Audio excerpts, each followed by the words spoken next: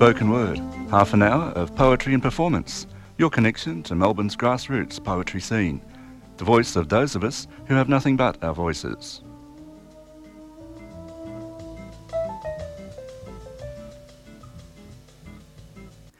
The first sin and its punishment.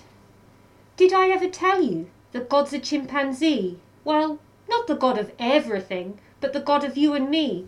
Chilka, to be precise, great uncle in the tree. It was millions of years ago. Let me try and set the scene. Did I ever tell you that Eden had no ground, for when hand-like feet could hover, then safety could be found? For the earth was filled with danger, the like rarely seen today, but in leafy fruity branches our ancestors hid away. God don't have no smooth face. In fact, he's very hairy, and so are all the angels who hang on high in heavenly branches. God said to the archangel, "It's getting crowded up here. Food is stretched, bellies unfulfilled. We need a sparser sphere." Then his own tummy rumbled, and he set his sights on Eve. "She eats the most," God complained, "and I've warned her against her greed." Eve knew she was in trouble. "Chimp Satan said I could." "He's not the boss," God snapped, "and I've seen Adam scoffing too." Adam gulped in fear, for he'd glimpsed life outside the trees. Giant eagles swooped, leopards pounced, hyenas had bone-crushing teeth. Adam wanted to be an angel, so he tried to shift the blame. "She gave me the fruit and I ate," he explained, and Eve was guilty again. But necessity is the mother of loyalty. In time they would be friends. God conferred with the angels. "We are the strong, we can decide." He pointed to the savannah. "Let us make humankind." Some doubted it could be endured, for there were beasts with mighty speed. But God was alpha male, so they dared not disagree. "Humans will sweat and toil to get the least of what they need." "Won't they perish?" Archangel asked. "Just you wait and see." Thanks to God we had to run. There's no safety in the trees. Yet the hunted became the hunters. Then the animals weren't free. "The fear and dread of you shall rest on every animal on the earth. Into your hands they are delivered." For thousands of years, chimps didn't care. There was room for human attitude. But each creature had its reckoning, for humans always subdue. "Be fruitful and multiply and fill the earth and subdue it, and have dominion over the fish of the sea and over the birds of the air and over every living thing that lives on earth." Now chimpanzees are moving, and they may be angels, but to which of the angels did God ever say, "You are my son, today I have begotten you"? We farmed and we fenced in ourselves, built structures higher than the trees. We even fenced the rainforest in, so we curbed the chimpanzees. But did God not say, "Just as I give you the green plants, I give you everything"? The trees are green and part of everything. Chop down the trees. When trees are gone, demand thrives on. Plant what can regrow quickly. Trees to farm or the cocoa bean. God is able to bless you abundantly. But is this greed, want, or need? Does our appetite have validity? For when God gave us the earth, was this really what he meant? Or was he trying to pacify us as he tipped us out the fold into naked, sun-scorched uncertainty, and then God lost control?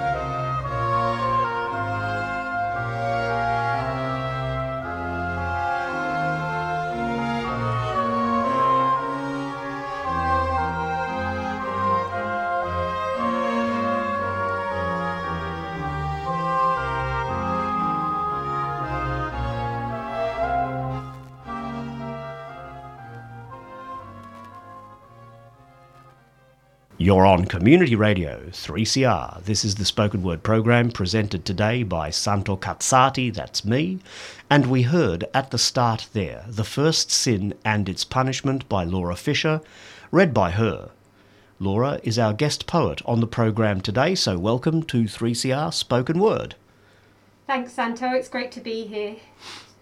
Good, good. I usually like to introduce a guest on this program with a few biographical details, stuff about their life, their achievements in poetry, and so on and so on. And I usually get the guest to send me the official authorised biography, and I just read it out on air. But, well, you know, life has been pretty hectic for us all lately, what with this, that and the other, especially the other, that dreaded thing that keeps infiltrating itself into people all over the world these days.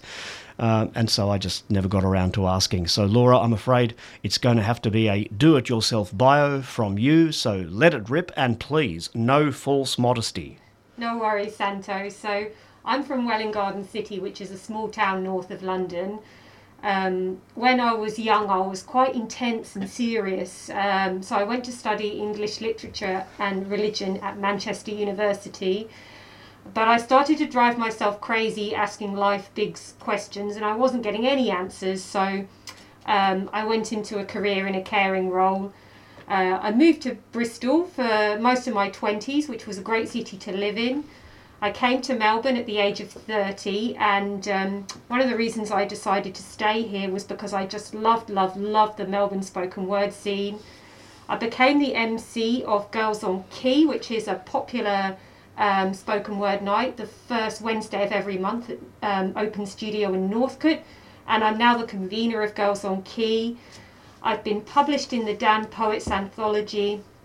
In 2020 I was shortlisted for the Island Short Story Competition, and I've also written a novel, Autumnal Equinox, which hasn't been published, but I'm hoping it will be in the future. It will probably be me who has to publish it. The old do-it-yourself, isn't that right? I'm jealous. I didn't know most of that stuff. I knew about Girls on Keys. I didn't know about Manchester. I love Manchester. And yes, indeed, I have been to Manchester University. Well, that is amazing. I am gobsmacked. Your time is up. Let's have another poem from you. I stretch out a stick, the peripheries of a branch.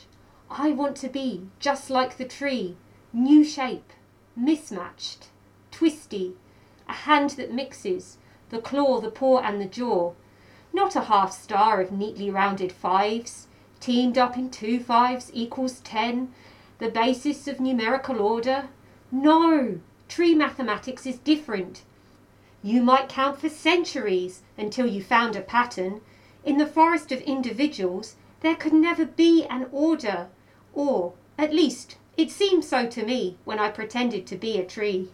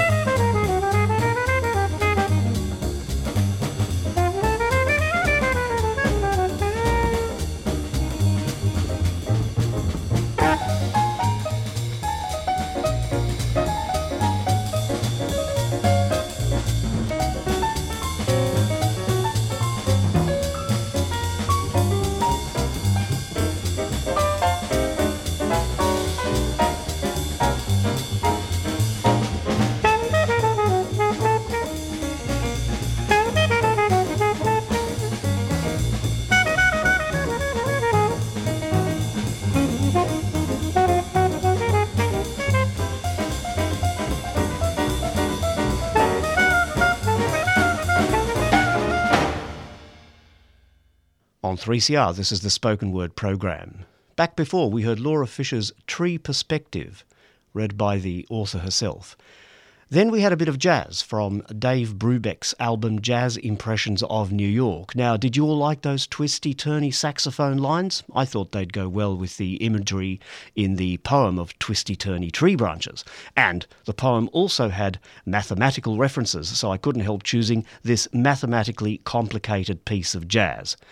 Now, anyone out there who knows music, tell me if you can work out the time signature of this piece that you just heard. Anyway, enough indulgent drollery on my part. This is a spoken word program, however much I may think spoken word is really music.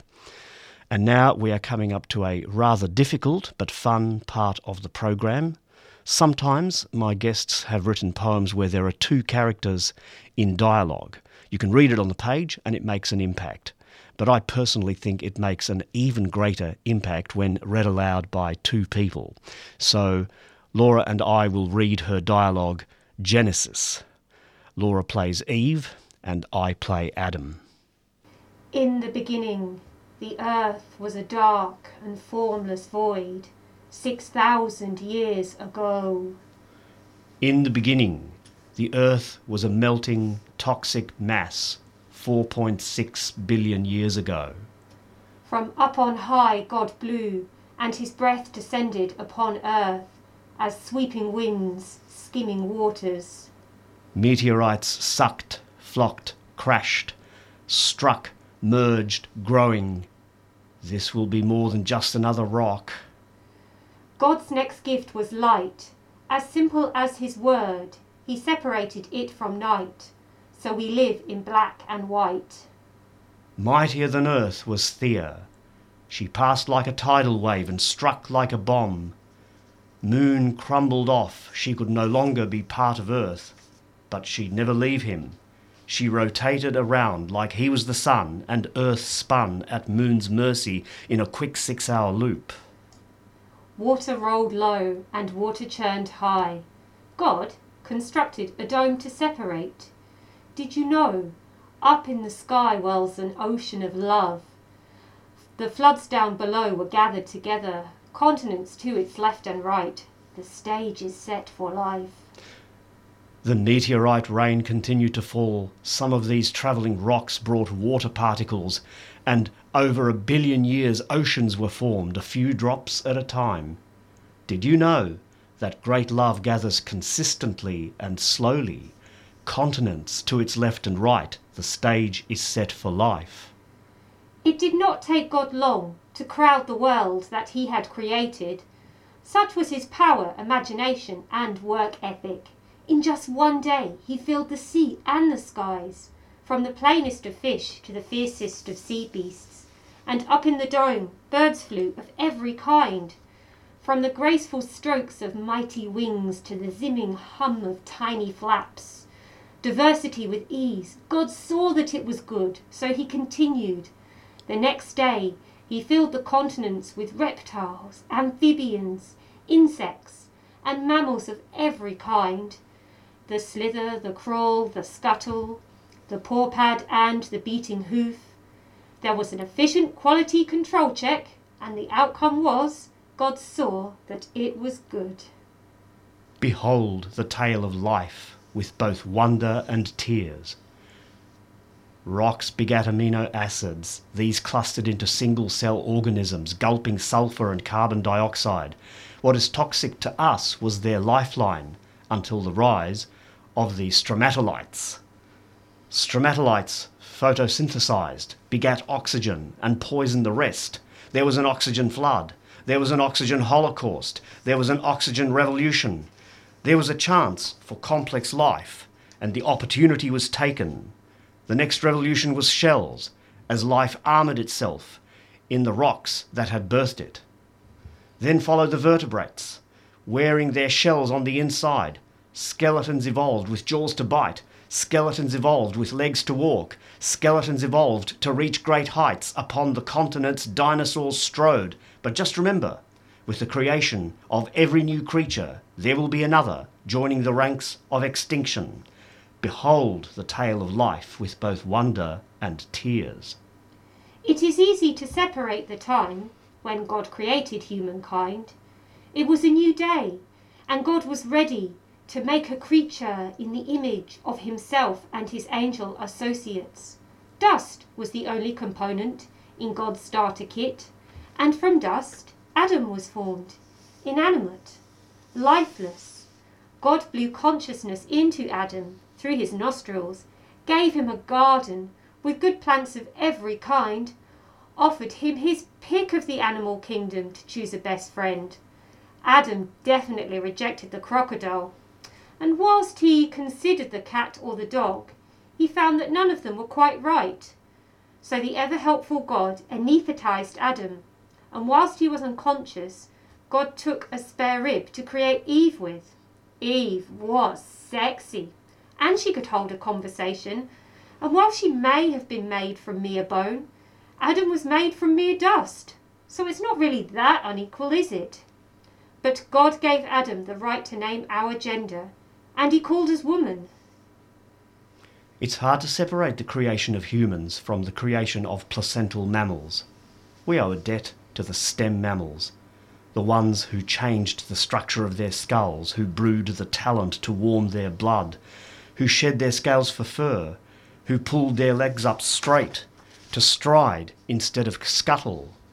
We owe a debt to the ones who began to lactate. Behold the true mammal, how small the bodies, but how large the brains, teeth with peaks and valleys to puncture, shear, grind and rip. Behold mammalia diversity, and watch those monkeys climb down from the trees. The tails shrink, the lower back stiffens, size ever increasing. The great ape is a force to be reckoned with, but he is still chased by megafauna. Stand up, hominin. Shed your fur to sweat, sweat to outrun them all. Rotate your thumbs, build your tools, turn around. Now it is humans who will chase. All the rest will run.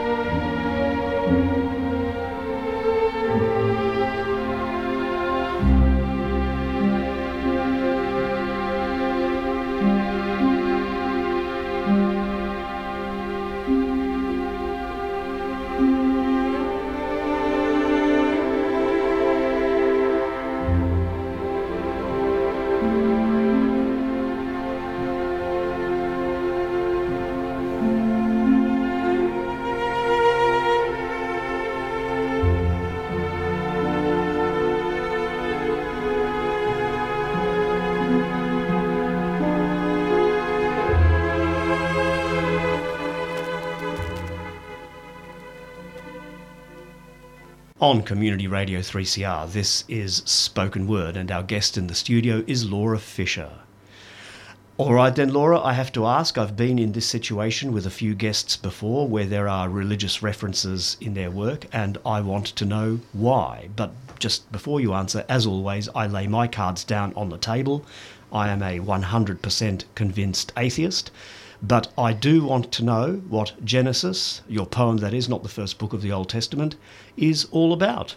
It might sound like I'm a 100% atheist, but I'm actually not. I do believe in God, and I was very inspired by some parts of the Bible as a teenager, but other parts of the Bible are very problematic and difficult to assimilate with the scientific findings that we have. So I kind of really wanted to try and make the story of creation from the scientific viewpoint and the religious viewpoint come together.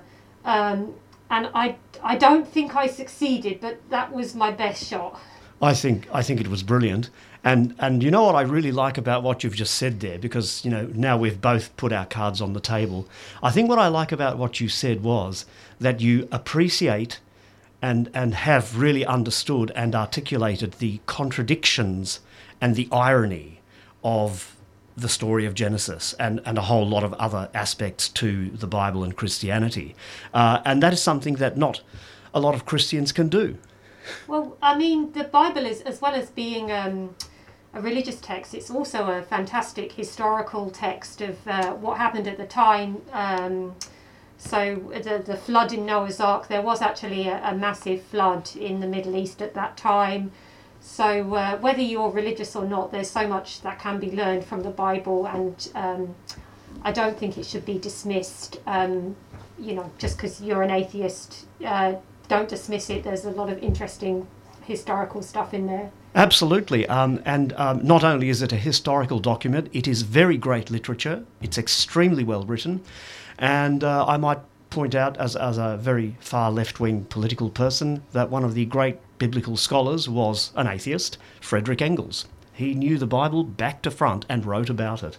We could talk forever about this, but look, you've got another poem there, haven't you? Yes, this is Reedy Heart.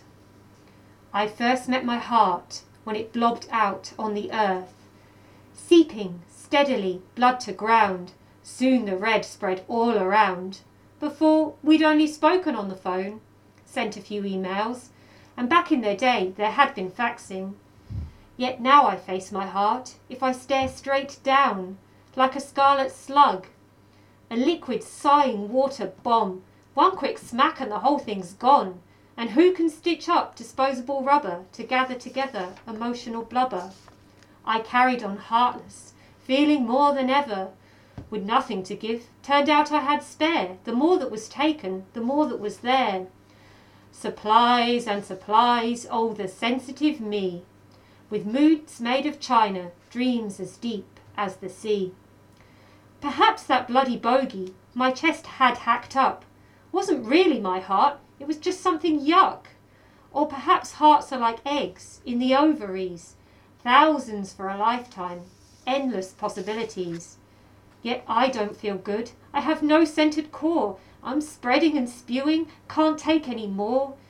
So I pray to the heavens, to the spirits, to the trees. It doesn't really matter who will listen to me. Please make my heart indomitable, so it grew to the size of an oak, its case as tough as stiff bark skin, with a spine like the base of a bed.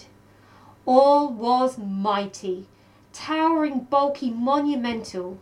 Yet, one stormy night, a single crack of lightning split my trunk heart apart. Electricity jumped from twig to roots, leaving cooked, smoky bark.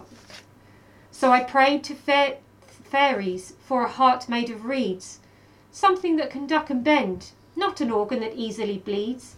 I pray to the boggits, dwarves, trolls and gnomes, but they are small and shifty. A heart that can swerve and dodge is much more thrifty. But I haven't got a reedy heart, so still I pray and pray. If I don't get the core I need, I won't live out all my days. The challenge looming up ahead is worse now more than ever. Please give me a heart of reeds, so that I may live forever. On 3CR Spoken Word, you have been listening to the voice of our guest today, Laura Fisher. Well, we've nearly come to the end of the program. Before we go out with one more poem from our guest, and by the way, Laura, thank you so much for coming into the studio today. Thanks for having me on, it's been fun. And I should say, we have hopes that Laura will join the team of presenters of Spoken Word soon. It will be great to have you with us. But anyway, first a few community announcements. 3CR Spoken Word is on every Thursday morning, 9 to 9:30, 855 on the AM dial, and you can get it on the web at www.3cr.org.au, either live or replayed on request. And it's also on our website, that you'll find our podcasts. That's www.3cr.org.au. So I'll go out the same old way, the tried and tested, and here's my radio voice, Santo Katsati, signing off and shutting down. That's it for me. Until the next time, and let's hope there is one. Today's spoken word will finish with Laura Fisher, who'll have a bit of that. I'll have a bit of that. You can't mean me, unless you mean my body, presumably. You can't have my arm because I like to juggle. You can't have my hand because I like to do handstands. You can't have my finger because I play the piano. You can't have my breast because none of my bras would fit, and bras are very expensive. You can't have my leg because then I couldn't dance. You can't have my foot because then I couldn't walk. You can't have my toe because then walking would be painful. You can't have my eye because then I'd need to get a new passport photo. You can't have my ear because I want to hear clearly what you say. You can't have my nose because I like to smell chocolate. You can't have my tongue because I like to taste chocolate. And tell you all of this, that you can't have a bit of me. And if you mean something else, then say what you mean.